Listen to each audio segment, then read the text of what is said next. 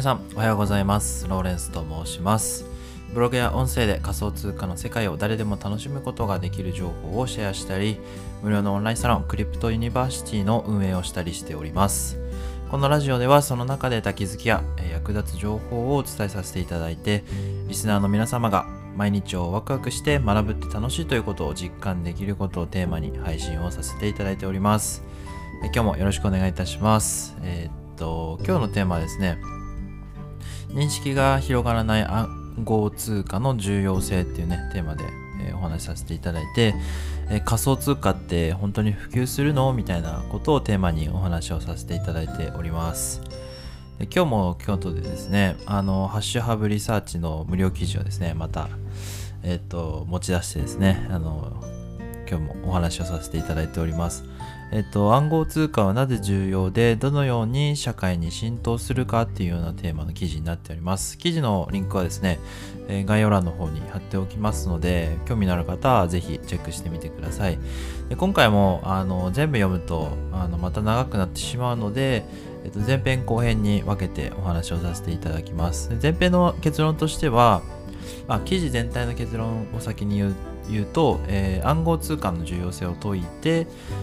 暗号通貨イコール投機商品の認識から理解を前進させて、将来のビジョンっていう議論を、するための、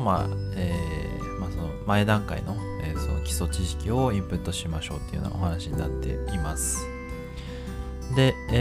前編はですね、ビットコインを例にして、この仮想通貨っていうものがどれくらい、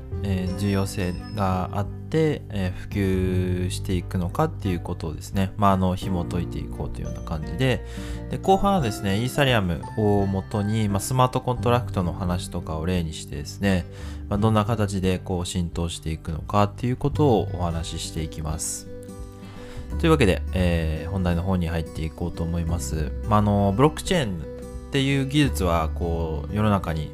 だいぶ浸透しているだろうっていうような話から始まって、ただそのブロックチェーンは浸透してるけど仮想通貨っていうのはなんか怪しいっていうイメージは全然進んでないっていうね、そういうところから話が始まっていまして、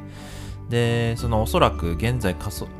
っとごめんなさいね、暗号通貨と仮想通貨っていうのがねごっちゃになっちゃってて申し訳ないんですけど、記事の中では暗号通貨で統一されてるんですよね。なんで暗号通貨でちょっとお話しすると、暗号通貨を売買しているユーザーやまたは中に交換所を運用している事業者でさえも将来像のイメージはあんまりはっきりしてないので人も多いかもしれませんと。つまるところ暗号通貨は投機商品ではないかという意見について具体的な反論ができない人が多いというような話ですね。暗号通貨は決済に向いていないことは明らかであり、デビットカードにデポジットをして暗号通貨決済をするようなことはあり得ても、アリペイとか WeChat Pay とか、弁網を超える送金ツールになる兆しは今のところありません。そして暗号通貨が決済に使われなければどのように普及し、なぜ必要なのかという答えを持ち合わせている人は少ないと感じますっていうようなことで、送金ツールとしての役割っていうものが今のところ、暗号通貨の議論する上では、技術的なインフラが整ってないので、じゃあ役に立たないじゃんっていうような話に行ってしまって、でって反論できないっていう人が、多いんじゃないでしょうかっていうようなことなんですけど、そういうところの面だけ見てるとそうなんですけど、もう少し視野を広げて考えてみませんかっていうね話が進んでいきます。一般的にパブリックブロックチェーンは誰もが台帳のすべてをダウンロード、トランザクション生成の実行が可能であり、かつブロック生成のプロセスに参加可能性を持つ特性を備えるのが、ブロックチェーンを指していますと。でこれがパブリックブロックチェーンの意味で、このパブリックブロックチェーンが成り立つ際に、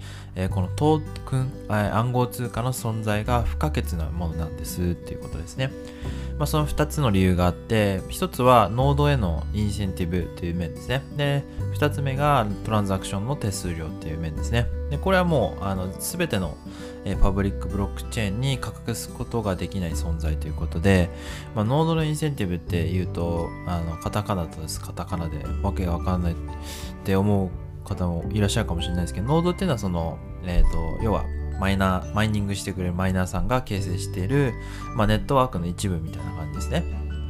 でその人たちがこうマイニングしてくれるインセンティブとしてトークンビットコインとかがないとインセンティブとして働かないのでネットワークも構築できないという話ですね。それがトークンの存在意義にも仮想通貨、暗号通貨の存在意義にも、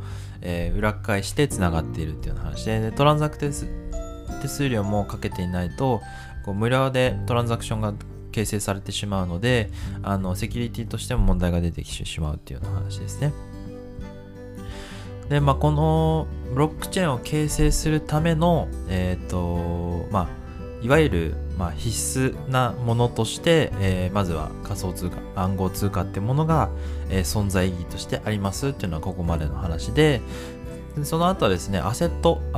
金融商品とかという存在意義としても暗号通貨っていうものが、注目されているというような話題に移っていきます。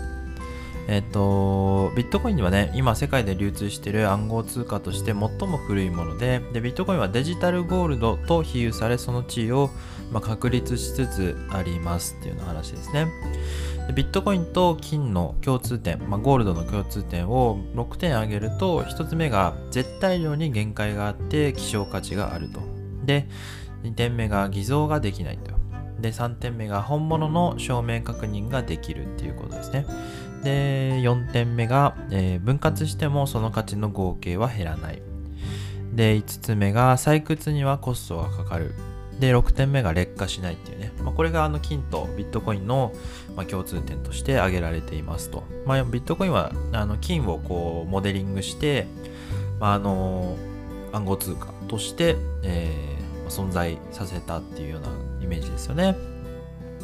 でビットコインは送金に使えなくはないですが金融政策にあたる機能を持ち合わせておらず常に一定の発行スケジュールで新規発行がされる点で通貨として認めるに値する性質は持ち合わせていませんと。ここははっきり言われてますね。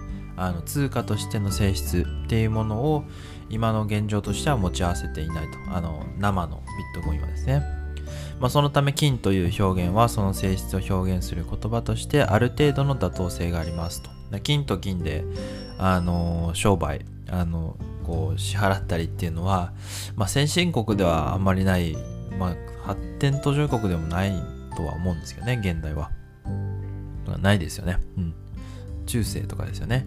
で主要先進国の金融緩和による増刷される通貨とかソブリン債に信用不安を抱く人にとってビットコインは新しい資産クラスとして注目されています。一方でビットコインと金が異なる点はコードによって構築されたシステムでありアップデートが可能、要はプログラマブルであるということですね。その資産クラスとしての注目っていうものが、今なされているっていうようなお話で、そこにおいても存在意義っていうものが、あるのではないかっていうのがこの記事の、ポイントになってます。途中で出てきた、ね、ソブリン債っていうのは、要は政府が発行する国債みたいなもので国債その国の信用度によって変わると思うんですけども、そういう国が信用できない状況に経済的なとか政治的な情勢によって、その不安を抱く人にとっては、その価値的な部分がある程度ブロックチェーンで担保されているビットコインっていうものが現実的な価値保存の手段になっているっていうようなお話ですね。で今エルサルバドルとかで法定通貨になったりとかしたんですけど、ライトニングネットワークっていうその決済手段としても、使えるっていう、技術がですねこのビットコインの、技術の、そのレイヤー2っていう風に言われるんですけども、ライトニングネットワークを使ってこう速い決済、スピードっていうものを実現させたり手数料を安くしたりっていうのを、